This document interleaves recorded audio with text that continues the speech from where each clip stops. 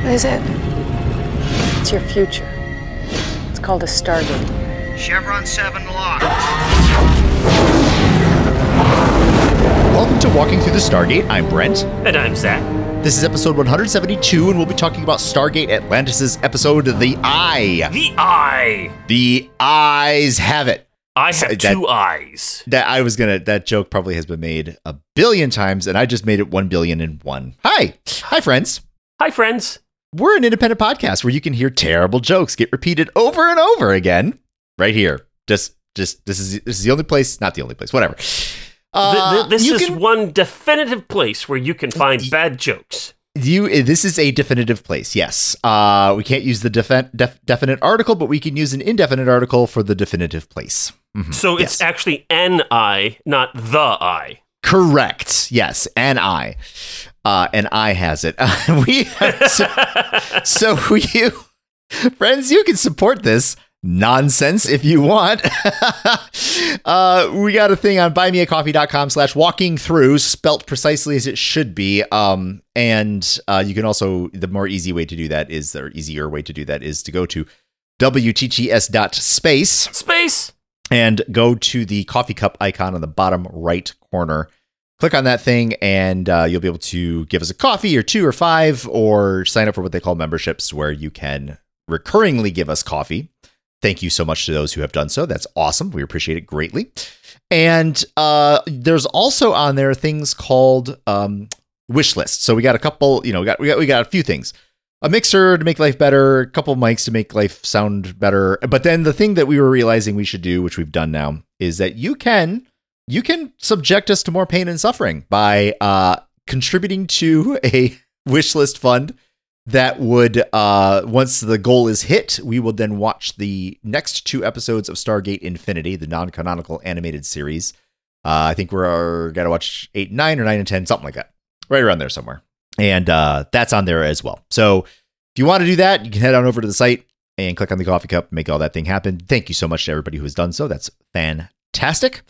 And if you have people in your life that need wonderful Stargate podcast content, like the kind we are creating, full of terrible jokes and puns that are so bad that they don't even qualify as puns. They're like nuns. Like they're not even there. They have bad. Habits. It's just bad habits. Oh no, they just got worse. Anyway, they're habits that look so bad they look like penguins. Frozen in the tundra. Oh, this joke is just growing cold, Zach. I think we should stop. It's just like a desert out here with nothing there. Yeah. I got nothing. All right, well, let me just slide into this here. So if you've got people in your life that want Stargate podcast content, such as ours, you can recommend our show to them.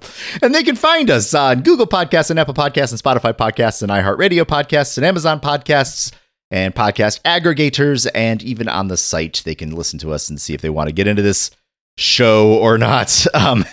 They will. They're totally going to love it. It'll be great. And that's where they can do that. So, so Zach. Yes, Brent.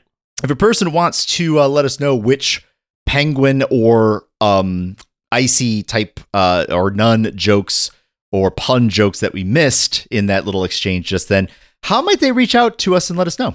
Well, if you want to tell us your particularly bad pun joke, nun joke, penguin joke, whatever it is, or if you've actually found the best one of those that will solve all of the world's problems, we want to know about it. Email us at walkingthroughthestargate@gmail.com and let us know what that is. That's spelled exactly as you would expect it to be, assuming that you can spell. Because there's that word through, which sounds like THROO, but it's actually THROUGH. There's that UGH, that UG, that just kind of gets in the middle of that thing that messes everything up. Through. You gotta really expel something out of the back of your throat with that. Yeah. Mm-hmm. So anyway, walkingthroughthestargate@gmail.com. You can also go to the Facebooks and follow, join, subscribe, whatever. It Whatever. is on the groups and the page and all that stuff, and you can put your predictions in there every week when they come in. Or you can go to the website, which is wtts.space. Space. And there you can learn all about the website, and then click the Buy Me a Coffee, and then go to the Discords from the website. And the Discords is where most of our social media stuff happens.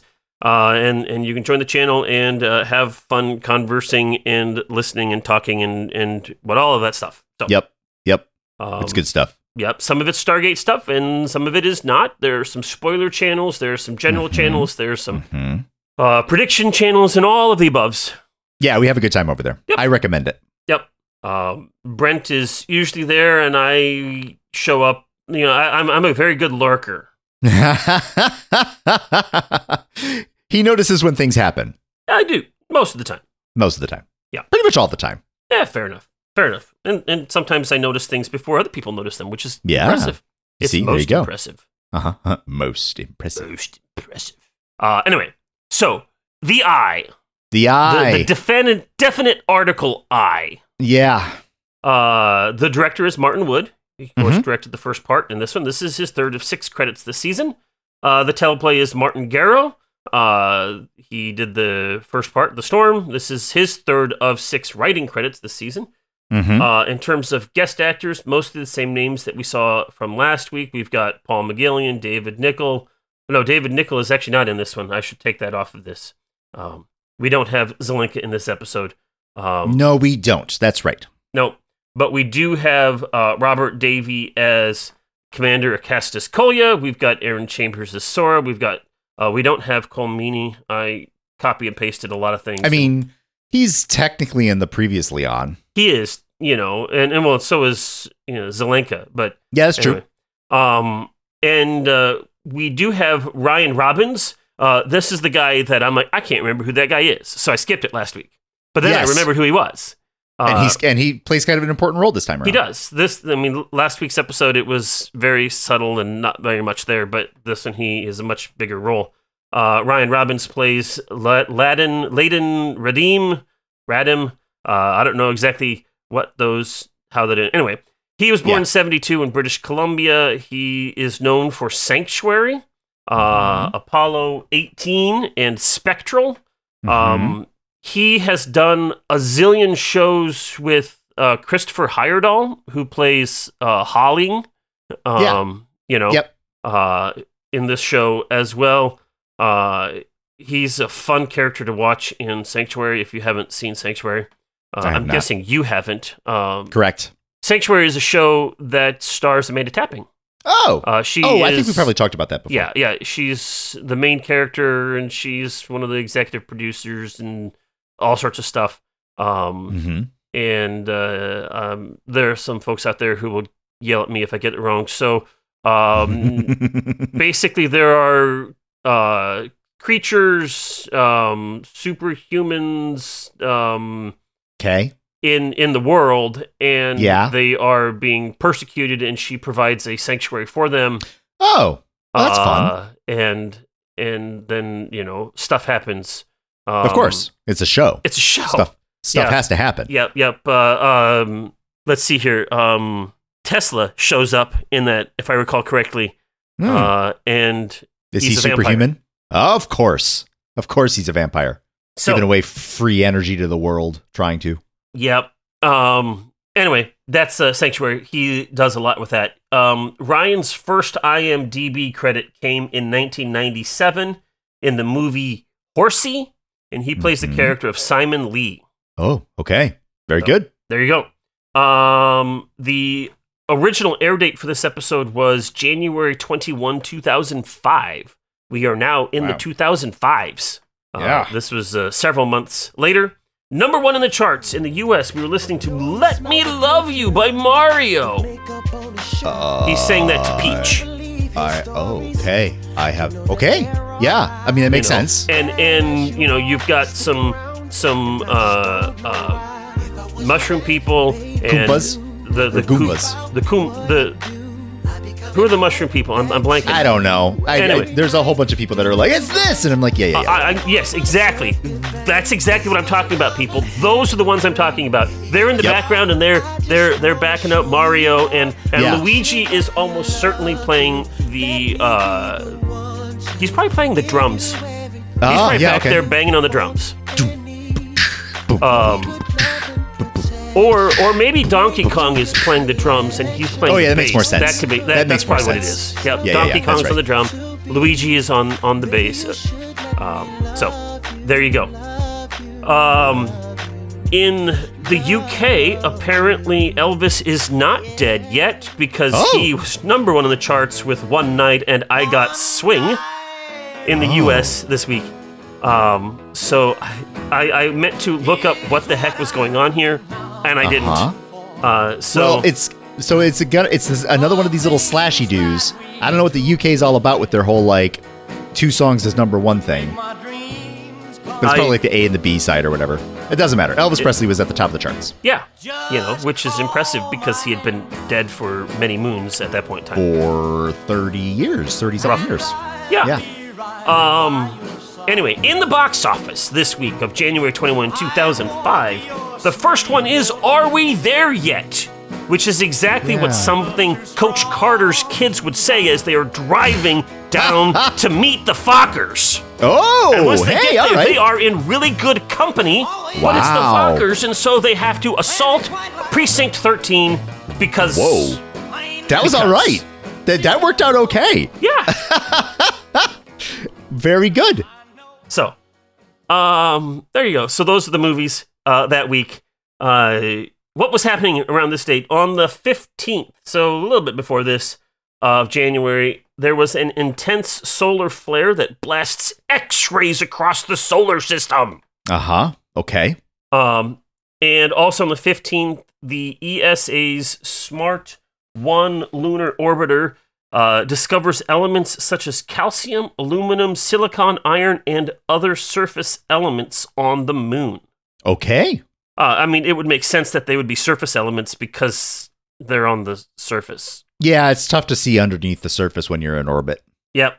But anyway, on the 16th of January, at 66 years old, Romanian University lecturer Adriana Ilescu becomes the oldest birth mother in the world. I think I remember that. Yeah. Yikes. Yeah. In television news on January 23, a couple of days after this one, the TV series Numbers, starring Rob Morrow and David Krumholtz, debuts on CBS. Okay. All right. And then also on the 23rd, we have the AFC and NFC championship games in the NFL. Mm-hmm. The Pittsburgh Steelers lose to the New England Patriots with a score of 41-27. Mm-hmm. And the Philadelphia Eagles beat the Atlanta Falcons 27-10 in the NFC. Yep. Got it. So, I have a couple of trivia things about this episode, Brent. Yes. This episode actually was nominated for a couple of different Leos for Dramatic Series Best Picture Editing. And it was actually won the Dramatic Series Best Visual Effects. Yep. And it was nominated for a Gemini Award for Best Visual Effects as well. Yeah. And as I was listening to the commentary last night, I don't remember the exact number, but they had something like 50,000 gallons of water dumping through that system as they were doing the filming on that one spot there. Yep. And because it's a TV show and you have to make things bigger in a TV show for it to actually register on TV. Yeah. That's way more water than what would actually have been there for a storm. But those actors did definitely get 100% drenched. Oh yeah. They got really wet. Yep. And this title in other languages is nothing fancy. We've got the French going in the middle of the storm. Yeah. The Czech are the eye of the storm, and everybody else says the eye. So there you go. Nobody says everything turns out okay. Well, it's a TV show. You figured that's how the thing is going to go. Yep. Right? I mean, the question for most TV shows is not whether it will come out okay, but how it comes out okay. Yeah. That's true. All right. So, are you ready for the synopsis for The Eye? Yeah, let's get into this. All right, here we go.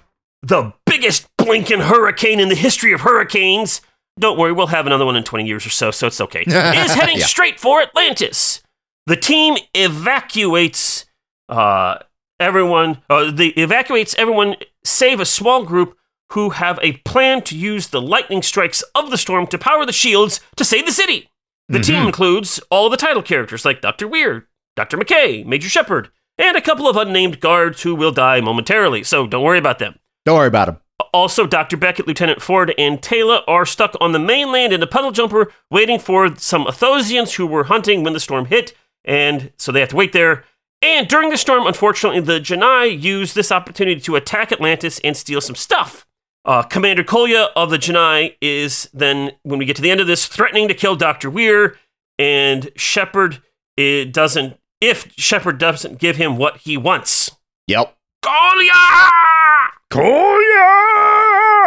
And now, Dr. McKay steps between Weir and Kolya. Don't shoot us! We're super important. I mean, I can't even describe how important we are. If you kill either one of us, you're dead. I mean, you're really, really, really dead. I mean, we're so super duper. Rodney, he's put the gun down now. You can stop talking. Weir's life is no longer in immediate danger, and it took 47 seconds to do it. Looks like I'm gonna get some donuts.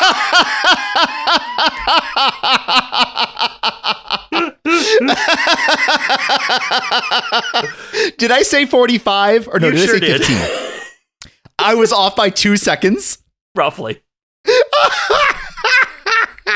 I'm going to get you some donuts. That's a promise. However, I'm a little salty that I was off by 2 seconds in a 43-minute television show. Yeah. Special thanks.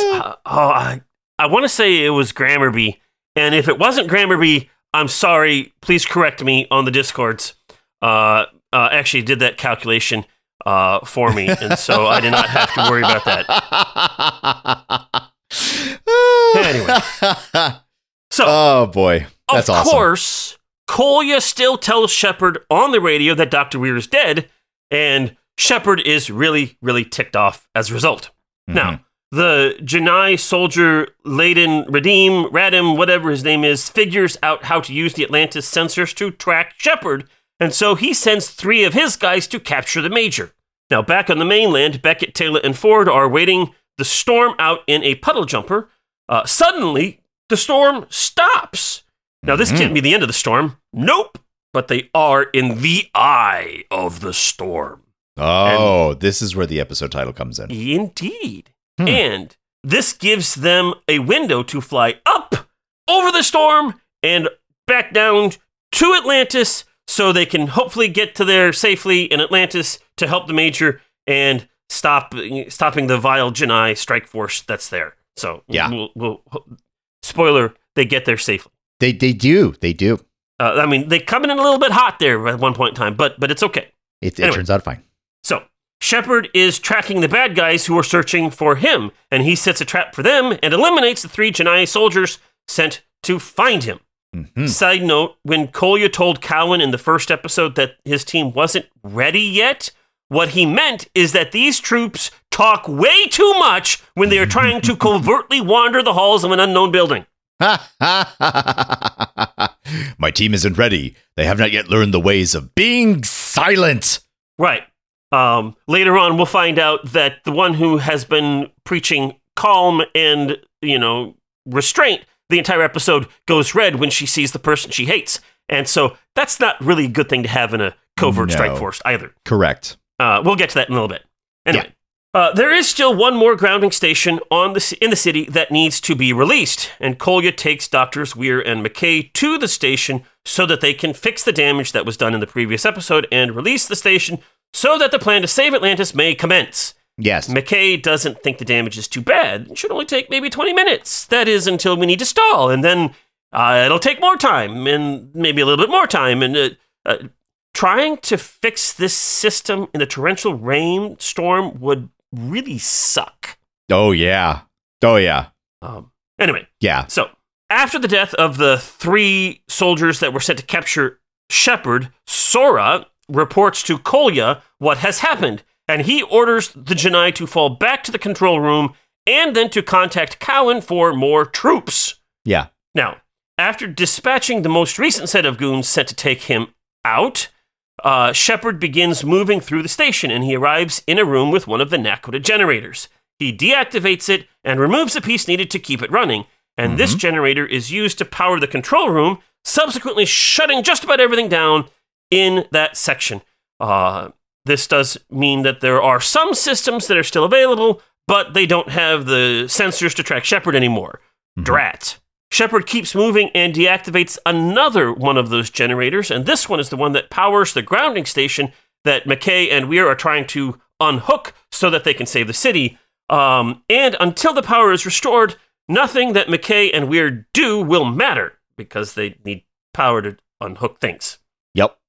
With Shepard's sabotage underway, Kolya and Sora agree that they need to send troops to guard the remaining generators and repair the ones that Shepard sabotaged. Now, our team from the mainland finally arrive on Atlantis, and Ford takes charge and insists that during this crisis, Beckett needs to shut up and follow orders. Using their own life science detector, they seek out Shepard. Brent, you will ask, which one is Shepard? He's the dot getting rid of the other dots. Yep. Anyway, the storm is getting worse. In the gate room, the Stargate activates, and the Janai reinforcements begin to arrive. Oh no, What's going to happen? But Shepard was prepared for this. He snuck into the control room. He knocked out Layden and proceeded to raise the Iris. There's panic among the Janai. The reinforcements are turning into bug splats. Yep. Sora's trying to call on the radio for them to stop sending people through and then go stop Shepard and weapons fire exchange. Shepard escapes and the gate shuts down, and only 5 of the 60 troops made it safely through the gate. The other 55 have died. Yeah. Rough. Yep. I just have to say that while I probably wouldn't realize that I died, that would be a really sucky way to die. Yeah. All right, Yes. Anyway. Kolya is really mad, and he takes his aggression out on McKay, but the doctor is able to plead for his life, pressing upon Kolya his need to stay alive. If I'm not alive, we all die. You can't kill me. At least, not yet. Anyway, Kolya changes tactics. He radios Shepard. BT dubs, Weir is still alive, but if you don't return the power to this station in 10 minutes, she won't be. And then, 10 minutes after that, McKay will join her in the not-so-alive department. And then the Janai will take what we can and we'll leave. If you want to save your friends and the city, return the power, you should do that right now. Goodbye. Thank you very much. Anyway, Ford and his team also hear this radio conversation and make their way to the appropriate generator that Shepard is going to. Now, they have a little trouble getting there, but they finally get there. Shepard gets to the generator and he begins to fix it when a couple of Janai troops capture him. They're like, "Stop what you're doing! Turn around!" And he's like, can you give me a moment because I got to fix this or my friends are going to die, blah, blah, blah, blah, blah. Anyway, fortunately, after a bit of wandering, Ford and his team arrive. Woohoo! And Ford uses the Wraith Stunner to go poof, poof, and knock the Janai soldiers out. Shepard's like, one moment, and he quickly reactivates the generator with 2 minutes left to spare and restores power to the grounding station, which in turn saves McKay and Weir's wife. Yay! It also gives them the capacity to fix the system and release the lightning rod. But now that we've done that, you still can't kill us because we have command codes and stuff. We need you to give the command codes, and we need to enter the command codes in the right place in the control room. And so that's where you have to take us there. Yep. Okay. Now, as Shepard, Ford, Teyla, and Beckett plan their next move, Sora overhears Tayla's voice, and her eyes get red. And she loses all sense of reality with the proposed prospect of vengeance against the Athosian that she believes killed her father. She begins to stalk her prey, looking for the moment to strike, despite Kolya telling her to let it go and return to the control room. Yep. So, what's the plan? Now, all the Janai are supposed to be returning to the control room, as that's the only area in the entire city with the sufficient shielding to prevent the lightning strikes from zapping them all like bugs. Which is a good thing, so get to the control room. Beckett and Teyla are going to go to the hangar bay and drop a jumper into the gate room as a distraction, pulling out the weapon, saying, pew, pew, pew. I mean, don't actually shoot him because that would be bad. But anyway, scare him. Anyway, while they're doing that, Shepard and Ford will sneak into the control room and take them all out and put that Wraith stunner down. We are shooting to kill. Anyway, when Beckett and Teyla arrive at the hangar bay, Sora is there, and she knocks out Beckett. And then she invites Teyla to a knife fight. Put the gun down. This is a knife fight. Sharks and jets. Sharks and jets. Anyway, the two begin to fight. Anyway, it continues. In the control room, McKay gets the system to work, and it's supposed to work, but it's not working. I fixed it! I told myself I fixed it! Rodney, it's not working. Yes, anyway. Since it's not working, I guess the only option for the Jedi is to leave. It's broken. The city's gonna blow up. You gotta leave. I mean, seriously, you got option A, which is off the table. You got option B, it's off the table. You got option C, leaving. You gotta leave. That's all you got. Gotta leave. Okay, so Kolya agrees. But he decides that they will take Weir and McKay with them as hostages. Kolya, when I said that you should leave, taking me with you wasn't really what I had in mind. So if you could just leave me here, that'd be great. Yeah. Anyway, Shepard changes plans when he realizes that something has delayed Teyla and Beckett. He and Ford attack. The end result, most of the Jedi escape, but Weir and McKay are still with us, so they don't get taken as hostages, which is great. Weir is a little bit shaken up after Shepard had to use a precise shot to shoot Kolya, who was using Weir as a human shield. Yep. But he gets shot, and then he falls into the gate, and fortunately Weir is released, and so she doesn't have to go with him, which is good. Now, with the Jedi gone, McKay gets to work actually completing the lightning to shield plan. They needed to turn it on. They need to turn it on, or the storm surge is going to destroy the city. But Teyla and Beckett aren't in the control room yet. If we turn it on now, they'll get zapped like bugs. Give them the time that we can to give them. So, Teyla and Sora are fighting. Sora is frankly outmatched, and Teyla wins. Yep. And she convinces her foe that her father wouldn't want her to die like this, and they need to get to the control room. And Sora feels sufficiently beaten that she helps Teyla with the unconscious Beckett get back to the control room. They get there safely just in the nick of time. The lightning flows, the shield generator builds up power, and just before the giant tidal wave strikes the city, the shields flicker on, and the day is saved. Hooray! After the storm passes, the rest of the Atlantis expedition returns home, and life goes on.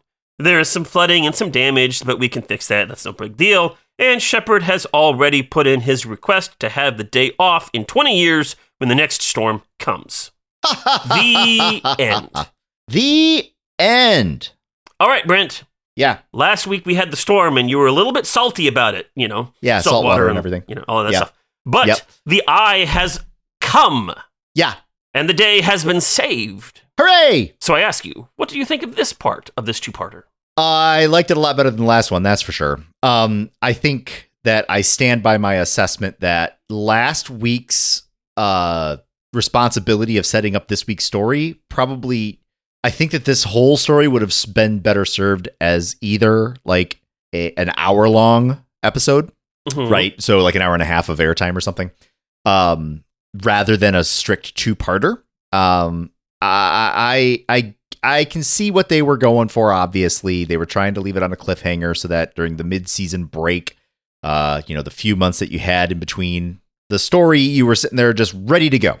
And I also deeply suspect that the majority of people who watched this in a format that didn't require them to sit there and wait for 4 months.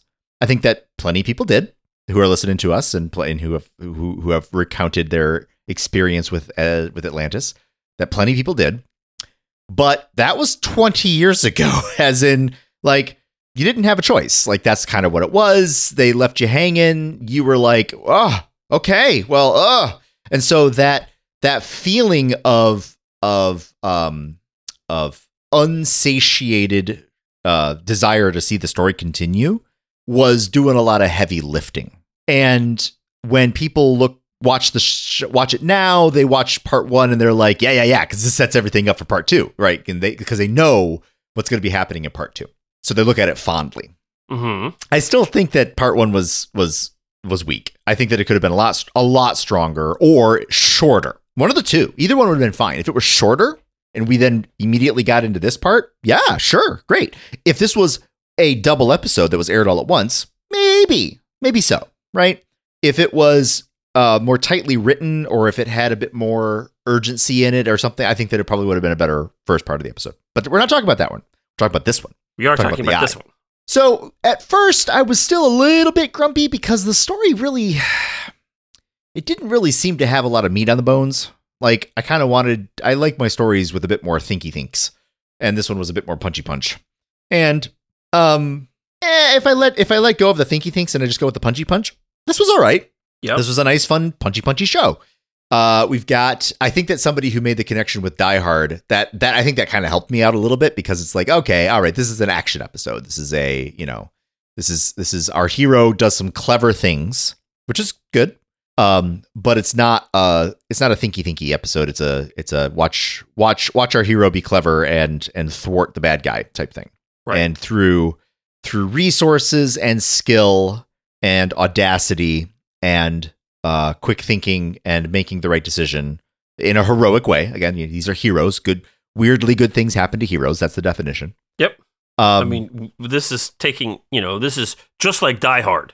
Oh yeah. And nothing is quite like Die Hard, and the all of the good things happen to the hero while he gets maimed.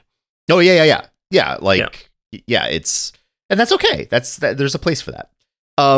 So while I still think that there was a bit of thinness in the story, this was a fun ride.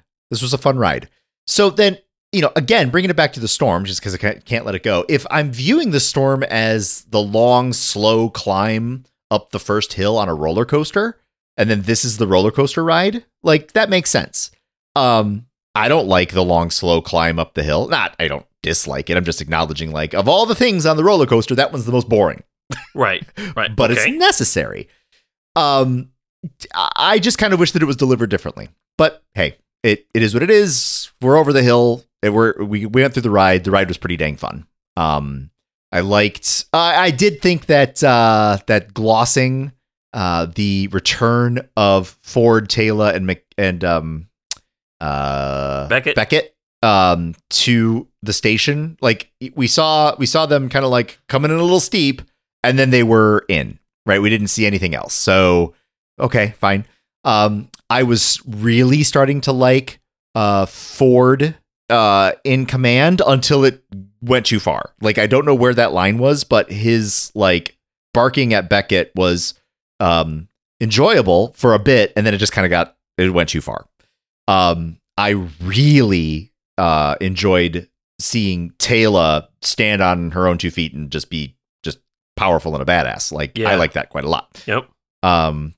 So glad to see that Taylor got something, even though it wasn't really like, well, I guess it was character development in a way, right? Like, the development of this character is that up until now, she seemed to be a very capable guide for our heroes in this new galaxy, and has a bit of a talent for sensing when Wraith are around. That's weird.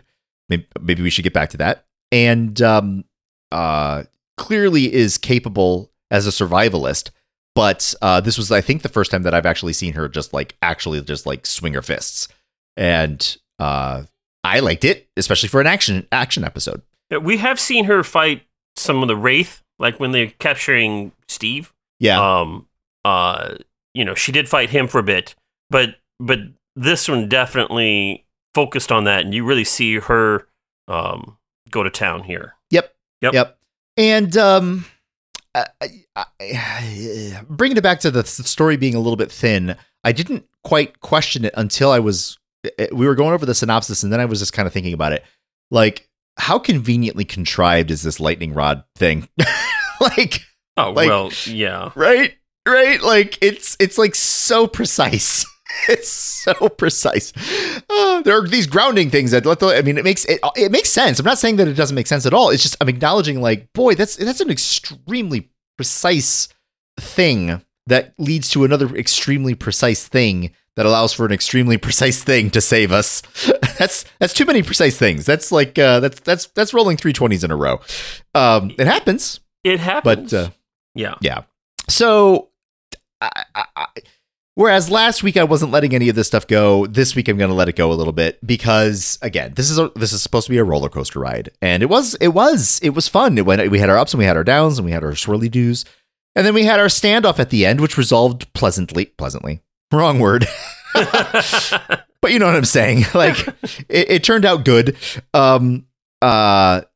Kolya is still alive to exact his revenge. We have a prisoner now.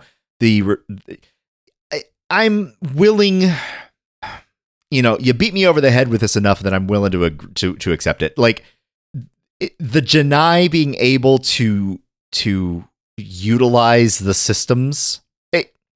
It's a stretch too far if I'm thinking of a civilization that is based in 1940, say. Like, you put a bunch of people in front of computer terminals, let alone alien-looking computer terminals, they're not going to figure this stuff out that fast. And yeah, there were these throwaway moments of like, wow, this is amazing. This is such great technology.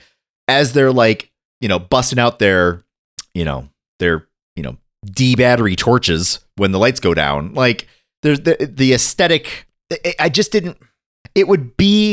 I think it would make for a better situation to do something similar to what you did with that one civilization that was trying to find that the vaccine for wraithiness, wraith stuff. It would make more sense that if the Janai were, all things considered, well advanced, but they also suffered from the same problem that they just kept losing generations of people, which set them back. So one of those setbacks was that they used to know how to make nuclear weapons, and they have since moved on from that. They are now doing much better things. But through cullings, a culling or two ago, everybody who knew everything about nuclear weaponry was taken, and so they had to kind of basically start all over again. So they had experience in incredible technologies, but they didn't have understanding in this thing. So like, let me respond to this a little bit. Yeah. In the first episode, when we meet the Janai, one of the things that we see as they're going through their bunker is, they've got some it's hard to say exactly what we mean by rudimentary, but they've got some computer stuff going on there, and they have some sort that's of true. Adapter that allows them to access data in a Wraith hard drive. So this is a culture that has experience dealing with advanced technologies. Yep. Yeah. Whether or not, and doing a really ingenious. That's the word I'm looking for. With ingenuity, yes, able to merge and meld their technology, what they can build, with things that they have access to, which is Wraith technology. And so while entering into the Atlantean base, certainly provides a different type of technology.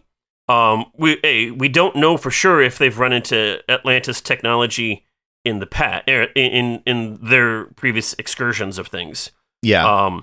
But we haven't seen that. So, but in this situation, I'm going to agree with you that it's a stretcher. It does stretch it a little bit, but I don't think it stretches it beyond incredulity. Yeah. Okay. Yeah, that's fine. I could buy that. So, yeah, what did I think about this one? Once I kind of realized that I was on a roller coaster, I enjoyed it a lot more. Sure.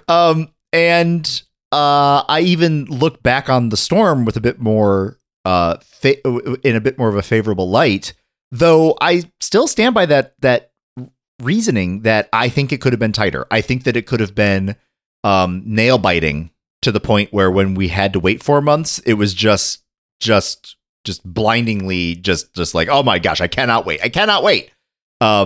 As it happened, it just felt a little bit weird. Okay, we got a manufactured threat here. And so we'll have a situation where the manufactured threat is successfully dealt with. It's on rails, exactly like a roller coaster, but you don't hate roller coasters because it's on rails.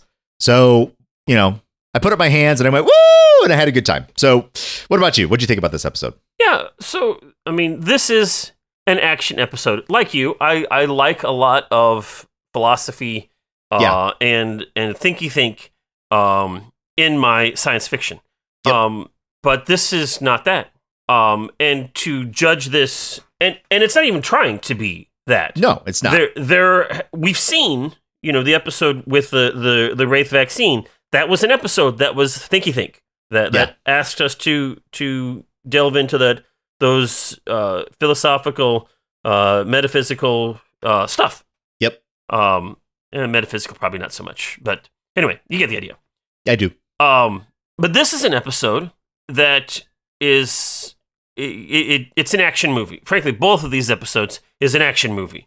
We have the setup for the action movie, and then we have the action of the action movie. Right.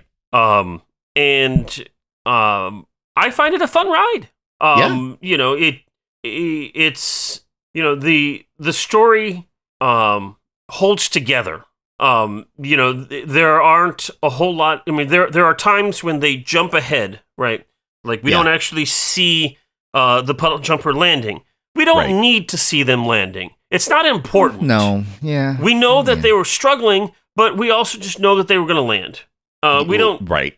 It also, but by not seeing that, it also tells us that Beckett is better at this than he thinks he is, which is actually decent character development. Sure.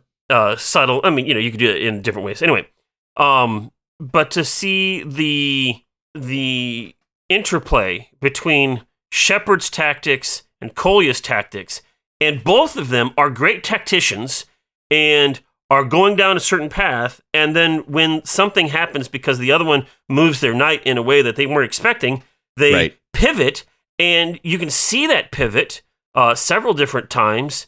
Yep. And like, oh, okay, so you're going to move your knight there. Well, in that case, I'm going to move my bishop over here and say, take that. Yeah, right. And that's going to force you to change. That development, that back and forth between Kolya and Shepard, I found really enjoyable.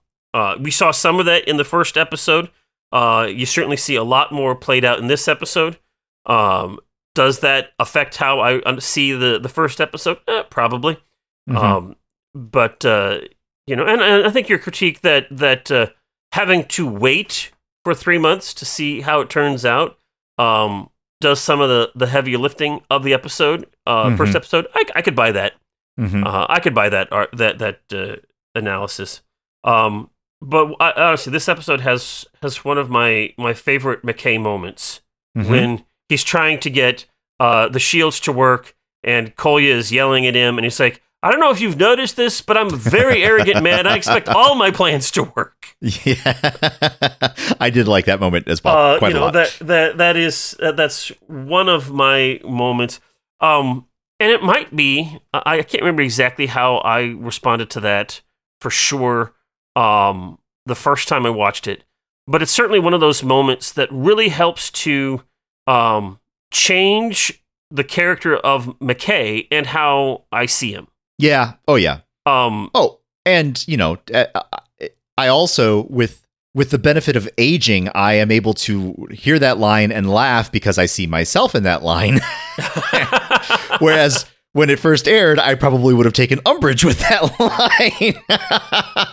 Well, at the time, I probably wouldn't have seen myself as worthy or needing to say that line about myself.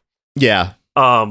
But, in 2005, I was 26, 27, somewhere in there. Yeah. So, I was still young and foolish. Oh, yeah. But, hey, in 25 years, I'll look back at my 40s and say, yeah, he was young and foolish. I was such a kid. Yeah. So, Yeah, I enjoyed the episode. I thought that the special effects were really cool. I thought they did a good job. Yeah, I agree. My understanding is the lightning that we see through the hallway is actually a reuse of the lightning that was used, I think, in the episode Entity of SG-1, where you had that AI that takes over Carter's body. Yeah. But, frankly, special effects are expensive. And if you can reuse something like that, do it. Because it's expensive. Notice. No. Yeah. No, it's fine. And then when the shield comes up and the wave hits, I do think it's in very action movie fashion. The timing doesn't quite pan out. If you've gotten to the point of having a storm bad enough to have that kind of wave, you've had other waves. Yeah. But honestly, this is not an episode that's designed to think through that process, right? This is an action movie. They had budget for one wave, and I was, as the wave crashed into the shield, I had to say to myself, this is 2004 television special effects, that is not how that water would hit. You know what I mean? Like I was sitting there like, that's not how it would, but it's like, let it go. It's fine. It was impressive. Yes. At least to me.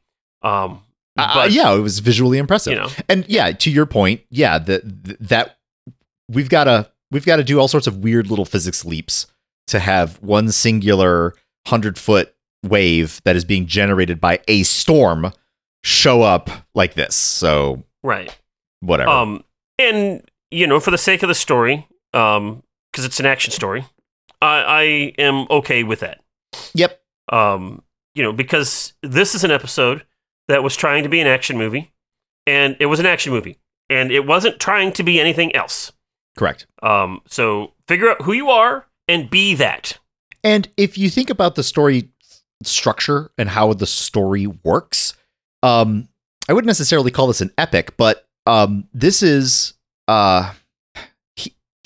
good things happen to heroes at weirdly good times. So what this story was, part of the reason why the chess match between Shepard and Kolya worked so well is because they were playing for time, both of them.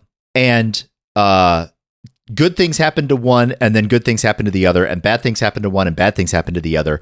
And so the pivoting that they were doing was just trying to preserve what they had, even though it looked like Shepard was on the offensive, because in preserving what he had to be more aggressive about it, and Kolya had to be more defensive about it.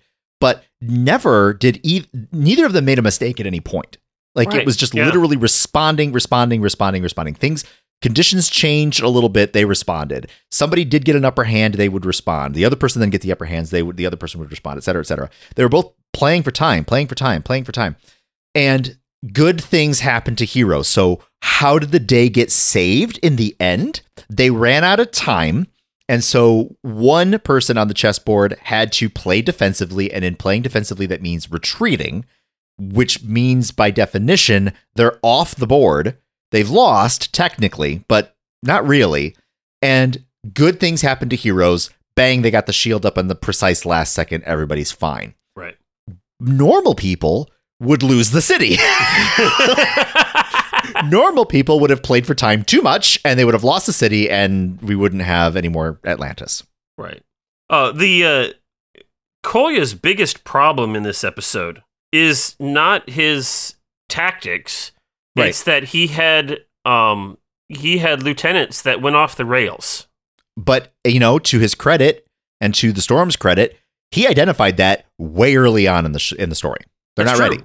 Yeah, that's right. And now would if Sora had stayed in the control room or gone back to the control room like she's supposed to, would things have changed? Probably not. They still would have had to abandon the city. And maybe things would have gone worse if that had happened. Who knows? But Ladens,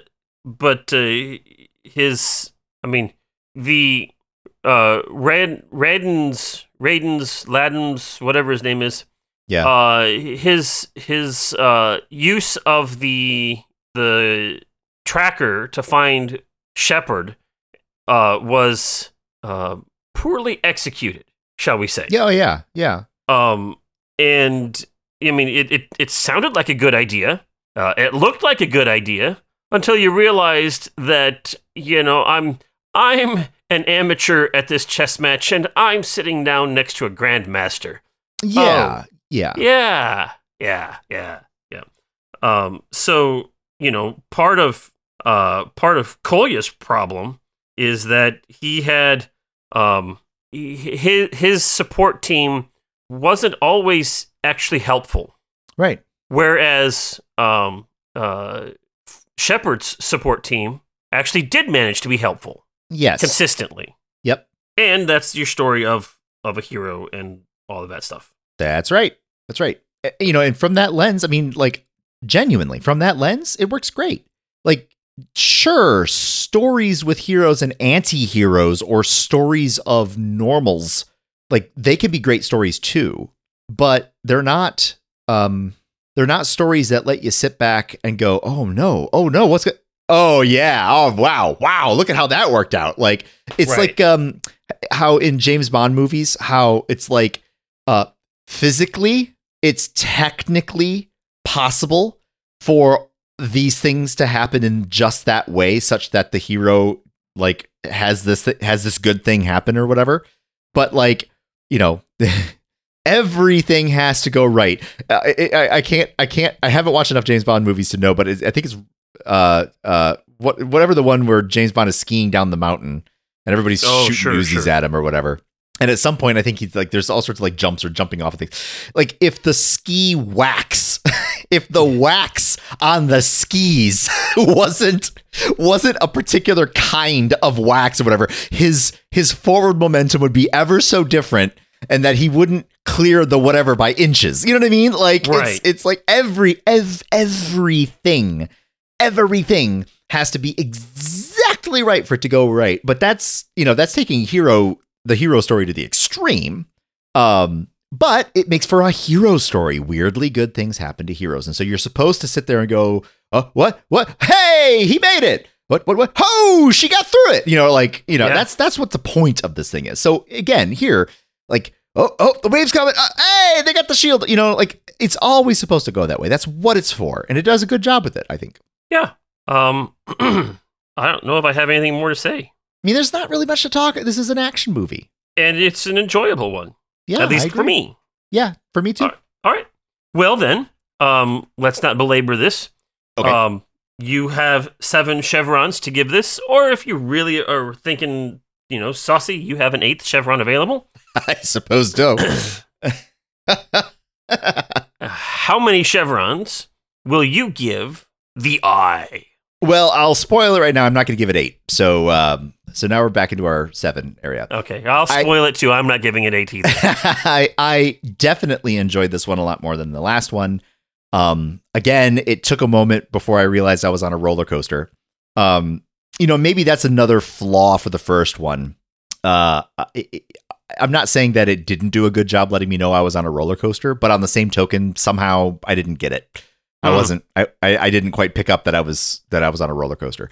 This one, it was obvious. So I was like, wee, and we did the loop-de-loos and we did the tight turns, and we had a lot of fun with this one. So I think it did a good job for what it was. I think that, again, like, the visuals were great. The story itself, while thin, was not inconsistent at all. Even the goofy parts were not so goofy as to detract from it. I think I'm going to give this one a 6 out of 7. I mean, I did have a good time. I was on the edge of my seat. How is this going to resolve? I knew it was going to resolve, but like, how did we get there? Yeah. And by the time we got to the end, I was like, yeah, that was a fun ride. So 6 out of 7 for me. What about you? Yeah. I agree with you. This is a fun roller coaster. I really appreciated, you mentioned this, early on, you see Ford actually getting something to work with. Yeah. Right.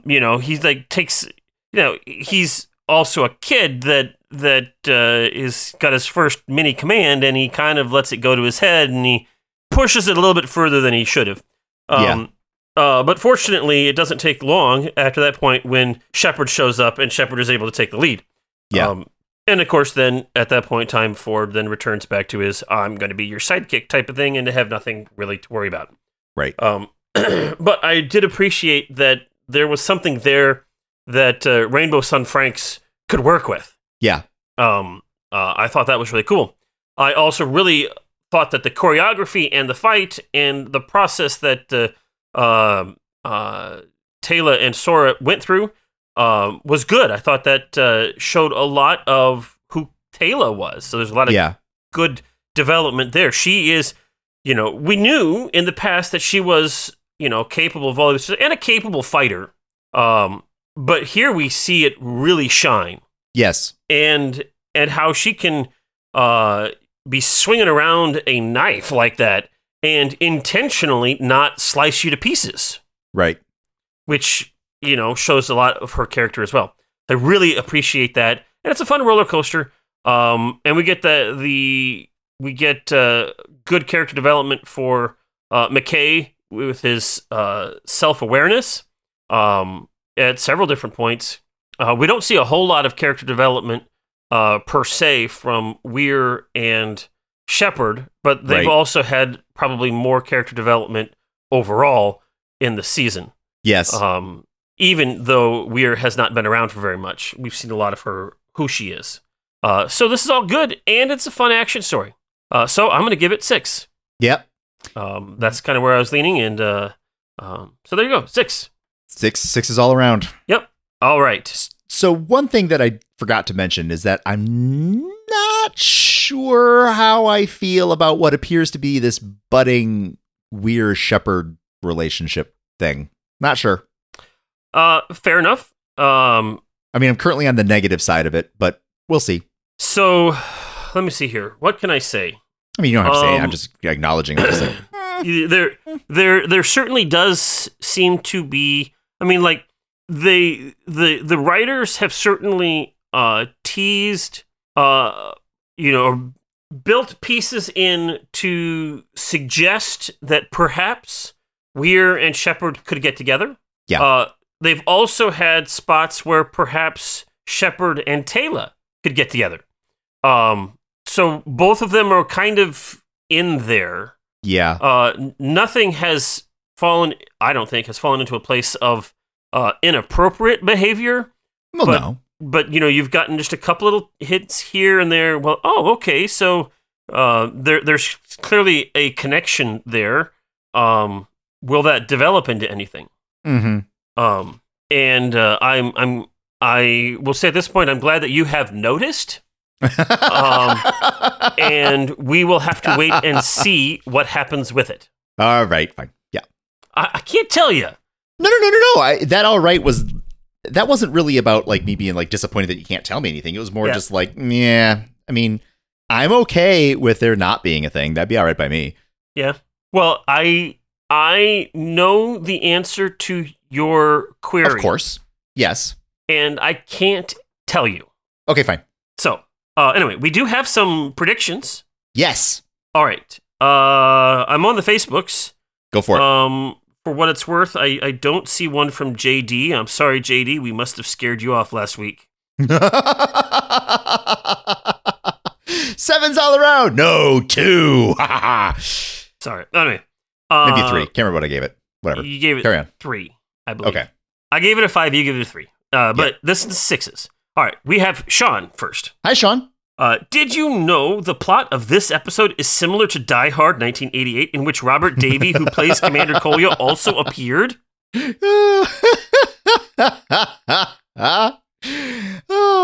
Wow. I didn't thank you, Sean. I didn't realize that.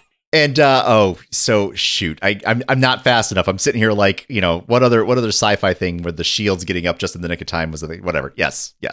Funny stuff though. Yeah, lots of stuff. All right. Anyway, Sean continues. I'm of two minds with this episode.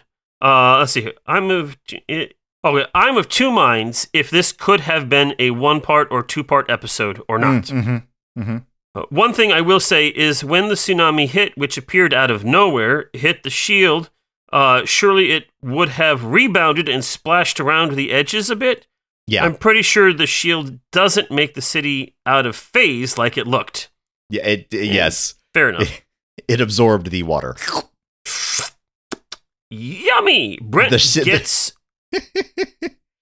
Anyway, he continued. Brent gets a doop-a-doop for predicting Weir survives within 45 seconds. Close. I was so very close. It's a cheesy episode. That will get a 4 from Brent and a 4.5 from Zach. Taylor's knife is pretty subtle to stick in the floor like that. Yeah, okay, fair enough. Yeah.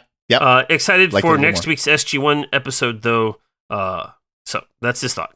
Very good. We have Kim. Hi, Kim. Kim is a longtime listener, first time posting. Yes. So welcome, Kim. Oh, different Kim. Different Kim. Aha. Yeah, this is not other Kim. This is this Kim. Hi, this Kim. So welcome, Kim. Thanks. Welcome to the podcast and the show and all that stuff. So this episode to me is okay, especially for another Foothold episode. I'd say that Brent will give it a 4 chevrons and Zach will give it 4.5. Mm-hmm. I'm on the Death Knell episode right now, so I'm slowly catching up. Love the podcast.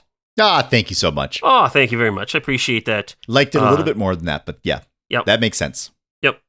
We have Rowan. Hi, Rowan. It's been 4 long months. I'm so glad we're finally getting back to Atlantis. What's been happening there? Weir is dead. Oh, no, she's not.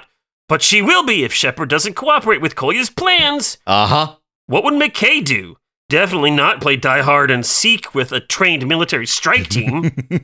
Probably complain a lot and then come up with a brilliant technical solution like unplugging the generators for the control room and the last grounding station. McKay is wet and injured and very bad at bluffing. Yes. First of all, there isn't even time for a snack. This has to be one of his worst days ever. Yep. Shepard makes it back to the control room and non-lethally takes out Layden, who has a name and plot armor, apparently. Yep, okay, fair enough. Apparently so. Yep, that's true. Yeah. He puts up the gate force field and splat, splat, splat. 55 Jedi bugs on the windshield. Yep.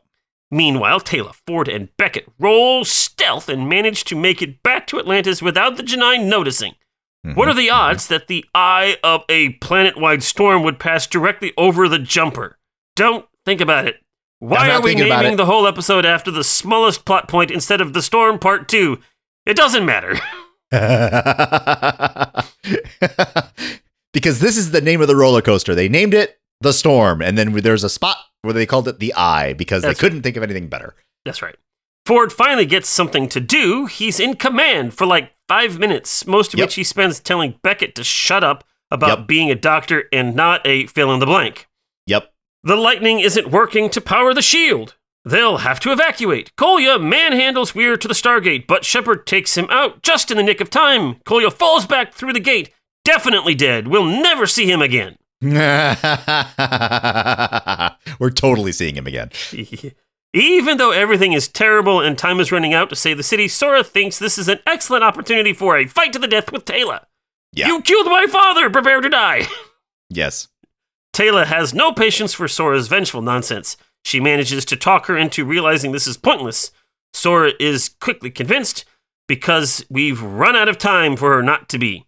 And together they help Beckett back to the control room just in time. McKay was just bluffing. The lightning power still might work. The shield powers up as a giant tsunami bears down on the city. Is this it? Are they all going to die? Is Atlantis over? Just in case, McKay's final words are to his beloved Dr. Beckett. Yeah. Oh, hey, they lived! Everyone is dry and has a change of clothes, and McKay's blood sugar is back to normal. Hooray! Hooray! Brent will consider this a satisfactory conclusion, and both will give it a 5. Oh, very close. Very close. This episode has an IMDb rating of 8.4, which translates to a 5.5 chevrons, putting it in the top 25 of Stargate episodes overall. Yeah. And then finally, we have Kevin. Hi, Kevin. Kevin says, "Hi, Zach. Hi, Brent. Looks like we have the thrilling conclusion to Brent's favorite episode of Atlantis so far." Yeah. As always, I took a few notes, but I was tired, so didn't take too many. 1. Boy, it sure is convenient that Shepard moving through a huge multi-level city can be perfectly represented on a simple 2-dimensional map. Yeah. Yep. Number 2. If you blame someone else for your father's death, Does that still qualify as a daddy issue? I'm not touching that one. Nope. Number 3. That's the first time I've seen someone put bandages over their clothing. Well, he did it himself. I was also sitting there like, wow. Oh, he did it himself. He's actually not the smartest man in the room. No. And number 4, I still think Kolya is a Gemini. He's just a Jedi. Anyway. I'll predict 5 chevrons from Zach, and if last week is any indicator, 2 chevrons from Brent, because Brent likes to be grumpy on his chevron ratings. Oh, boy. So while I think that the Bane factor is probably not as much of a thing as it used to be, the chaos factor is still very much real. Yeah. Oh, and so this has nothing to do with the predictions, but I just happened to notice on Facebook that Kim, who just recently posted for the first time, also posted a meme onto it that has a picture of Harry Potter saying, "I came back from the dead." And then you have a picture of Buffy Summers saying, "Oh, that's adorable. Try doing it twice." And then they have a picture of Dr. Jackson saying, "Hold my beer." Indeed. So, all right. Those are our predictions. Awesome. What do we got on the Discords? We got a couple things here. We got Kevin technically making a prediction that has nothing to do with the episode, but is correct. So go onto the Discords and see what that is. Not you, Zach, not now, but later. Everybody later. Go check a look. We got Jen. Hi, Jen. Hi, Jen. Hi, guys. Just a short prediction because it's been a hell of a busy week, and currently I'm heading out for some outdoorsy photography projects and typing this while doing my hair and makeup. Ta-doo! Wow. Jeez. Thanks, That's Jen. impressive. You don't have to do... Anyway, all right. The two-parter, as a whole, felt like an action movie. The stakes got higher and higher the second episode. Although personally, I felt that the episode dragged the plot along. Shepard has his hero moment, freeing damsel in distress Elizabeth Weir from her captor in a close call. I wish that they could have made McKay the damsel, though. Oh, that would have been fun. That would have been fun. That would have been. I would have liked that quite a lot. Ratings-wise, this is a 4 out of 7 for me. I just preferred the first episode, to be honest. As a two-parter, I'd rate this a 5.5 out of 8 chevrons. The two-parter had good entertainment factor since I do not have the energy to be critical about things I disliked. Brent will likely say that this dragged along. I predict some more tropey puns from his part and a rating of 4 out of 8 chevrons for the part 2. Zach will be more forgiving and following the rating of his first part with a 5 out of 8 chevrons. Have a nice weekend, everybody. Thanks, you very much, Jen. We got Helio. Hey, Hi, Helio. I missed Bruce Willis in this episode. Would have been a real episode of Die Hard. Hans didn't fall from the towers, but into the Stargate? Well, that's life. Sora seemed well resolved, about to avenge her father's death after some light hand-to-hand combat with Tayla, to the point of helping bring Carson to safety. Right. Good for her. Sora being more about the people that killed her father than and 60 others of her group would be overwhelming, and I bet she wouldn't continue with the Angelical all okay face at the end of the episode. I love these episodes. Feel the action from the beginning to the end every time I watch it. It's chevrons for me. Elio, you didn't tell me how many chevrons you had there. I predict 4 from Brent, and this is a copy from Die Hard with a pinch of sci-fi, and he lost a box of donuts to Weir. To the Weir conflict resolution by 1 second. 5 from Zach for the fun for family episode. I liked it a tad more than that. There we go. So there you go. All right, and then we got Justin. Hi, Justin.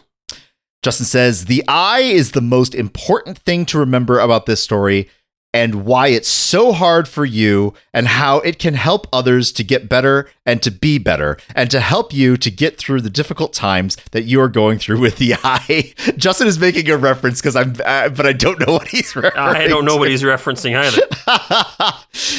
This predictive text, predictive text prediction made no sense. Unlike the unrequited love that Slab Bulkhead has for Dr. West. Okay. I'd love to see the eye get 7 from Zach and 7 from Brent. Please requite my love. Did he ask chat so whatever close, that is, Justin, to do that? So close. Or, all right, that is anyway. That's what we got on the Discords. All right, well, we have one email, and it's from David. Hi, David. David says, we interrupt this Chevron encoding bias buffer for yet another Stormwatch episode! Oh no! The eye of the storm is upon us! Side note, since we get so few storms where I live, Stormwatch is a running joke in our house because even the slightest bit of rain causes a Stormwatch on the news.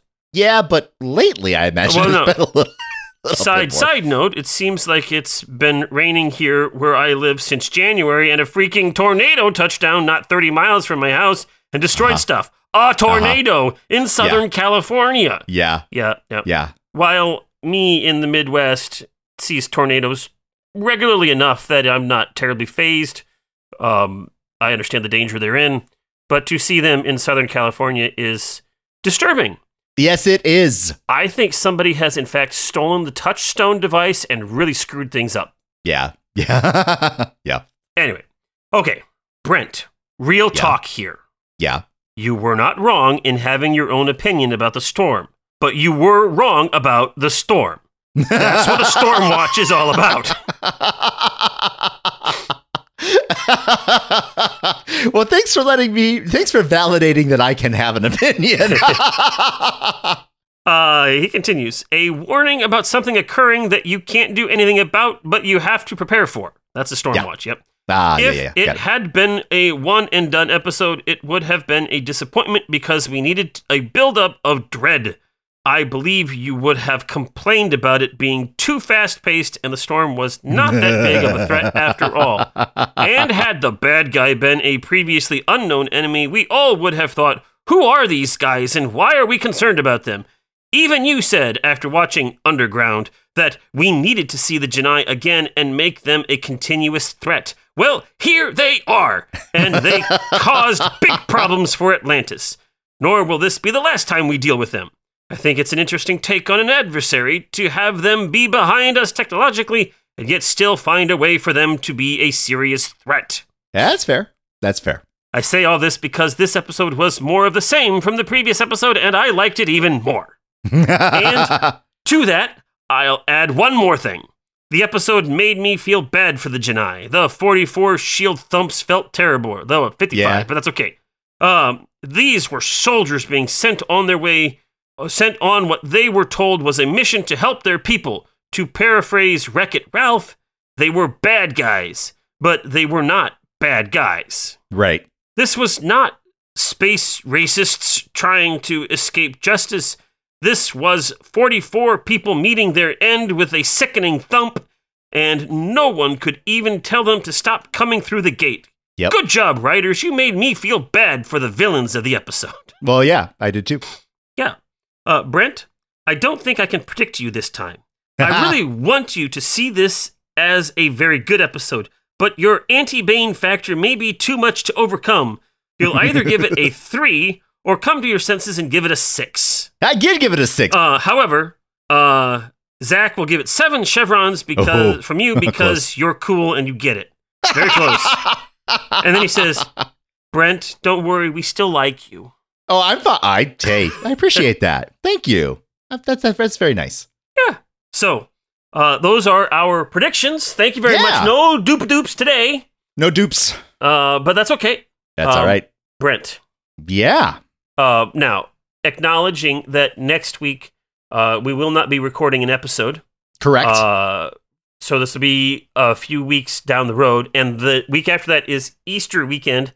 And for all y'all who can't remember, I work at a church. So Easter's kind of a busy time. We're not doing a podcast that weekend. Yeah. So it will actually be several weeks before we see the next standard Walking Through the Stargate, although we will have some stuff come out next week. Yep. However, when we get to that next episode, it is a Stargate SG-1 episode. It is a return from the mid-season break episode. Right. It is entitled Gemini. Yeah. Okay. And I ask you, what are we going to learn about Stargate in the episode Gemini? Gemini. Next time on Stargate SG-1. The SG-1 team travel through the gate to find themselves in a strange world. It is a world inhabited by a silicate race of individuals. They're rock people. Ooh. It's a marvel of special effects. And of course, we are just profoundly interested in learning more about this group of people. It takes a while for us to be able to communicate. They seem peaceful enough, which is good. Bullets do nothing with these rock people. But, so as we are continuing our dialogue with them, it becomes clear that the thing that actually makes conversation easier with this group of people is the exchange of other mineral-based items. They don't speak with air and vibrating things. They speak by handing over gems. Ooh. And so once we realize this, communication becomes a little bit more freeing, because while the gems themselves are precious on our world, they're very common over there, and it takes a little bit for us to get used to handing over diamonds and emeralds, but we get on with it. We start to converse. But then, at some point, somebody says, "Hey, this gem really could go well as an eye for my boy." I was trying to bring this thing back to the eye. I don't know, whatever. Okay. Join us next time as we see silica people with their gems putting in their eyes. I don't know what I got anymore. I'm not going with twins. That would be too easy. Dirty. Oh no. Join us on Stargate SG-1 when we try to take this thing out of the gutter. Oh no. Okay. Any gems? So what about eyes? From there will be eyes. Are they do we have gems in eyes? Do we have gems in eyes? No. But no from gems a in certain eyes. point of view, we might have eyes out of gems. Well, what about like one gem in one eye? How about a gem in eye? Well, maybe it's like The Martian and Me, like Gemini. Like maybe so? it's a callback to Kill a Mockingbird, right? The boy in To Kill a Mockingbird was Gem. Maybe this is a story about Scout, Gemini. Oh, Gemini. Hey, wow. You should do the predictions next time. Oh, no, I appreciate you when you do that. All right. Shall we watch the promo to see what's actually going to happen? Yes. All right. I'm hitting play now. Next time on Stargate SG-1. Send A it call up. for help comes from an unexpected source. Okay. What? No doubt you were surprised by my arrival in your galaxy. I come in advance of the others, but they will be here soon. Uh-oh. For what reason have you contacted us? I need your help. I wish to be destroyed. Can Replicarda be trusted? no. Or does she hold even deeper secrets? You're not like him. I can see that. You don't understand. You don't know what he did to me. Then show me. Teal, it's all right.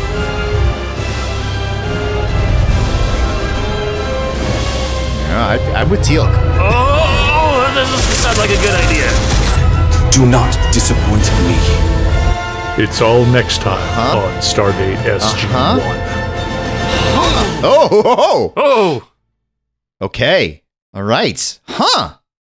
This one might be fun. I didn't expect a Replicarder. Well, we saw Replicarder. I didn't expect her back How could you not have expected her back? because I forgot. Oh. Well, now you have been reminded Yes. that we have that whole Replicarder thing that we have to deal with. Yeah. And she's And back. Here we're gonna deal with it. Okay. We're going to deal with it. Yeah. So that's Gemini, and we will deal with that on our next Walking Through the Stargate podcast. Yep. So thank you very much for listening. If you Yes. have any other comments or anything else you want to share with us, you can email us at walkingthroughthestargate@gmail.com. By the way, Brent, there is an email that you should check out there. Okay. Just one there. So you can email us at walkingthroughthestargate@gmail.com. You can also go to the Twitters. Not the Twitters. We don't have the Twitters anymore. We got rid of the Twitters. But you can go to the Facebooks and join us and have conversation on the Facebooks, or send memes and fun things like that. Or you can go to the Discards and you can do all the fun things that you do there. But it's a simpler, smaller community. It's us. It's cool. It's wonderful. The Discards. It's rad. I like the Discords. It's rad. Brent has called it rad. Therefore, rad. you must. Yeah. Just it's just truth. Okay. I'm just speaking truth here. There you go. Well, with all that, I say I'm Zach. And I'm Brent. This has been Walking Through the Stargate. See you next time. Bye. Carter, dial it up. Get these people home.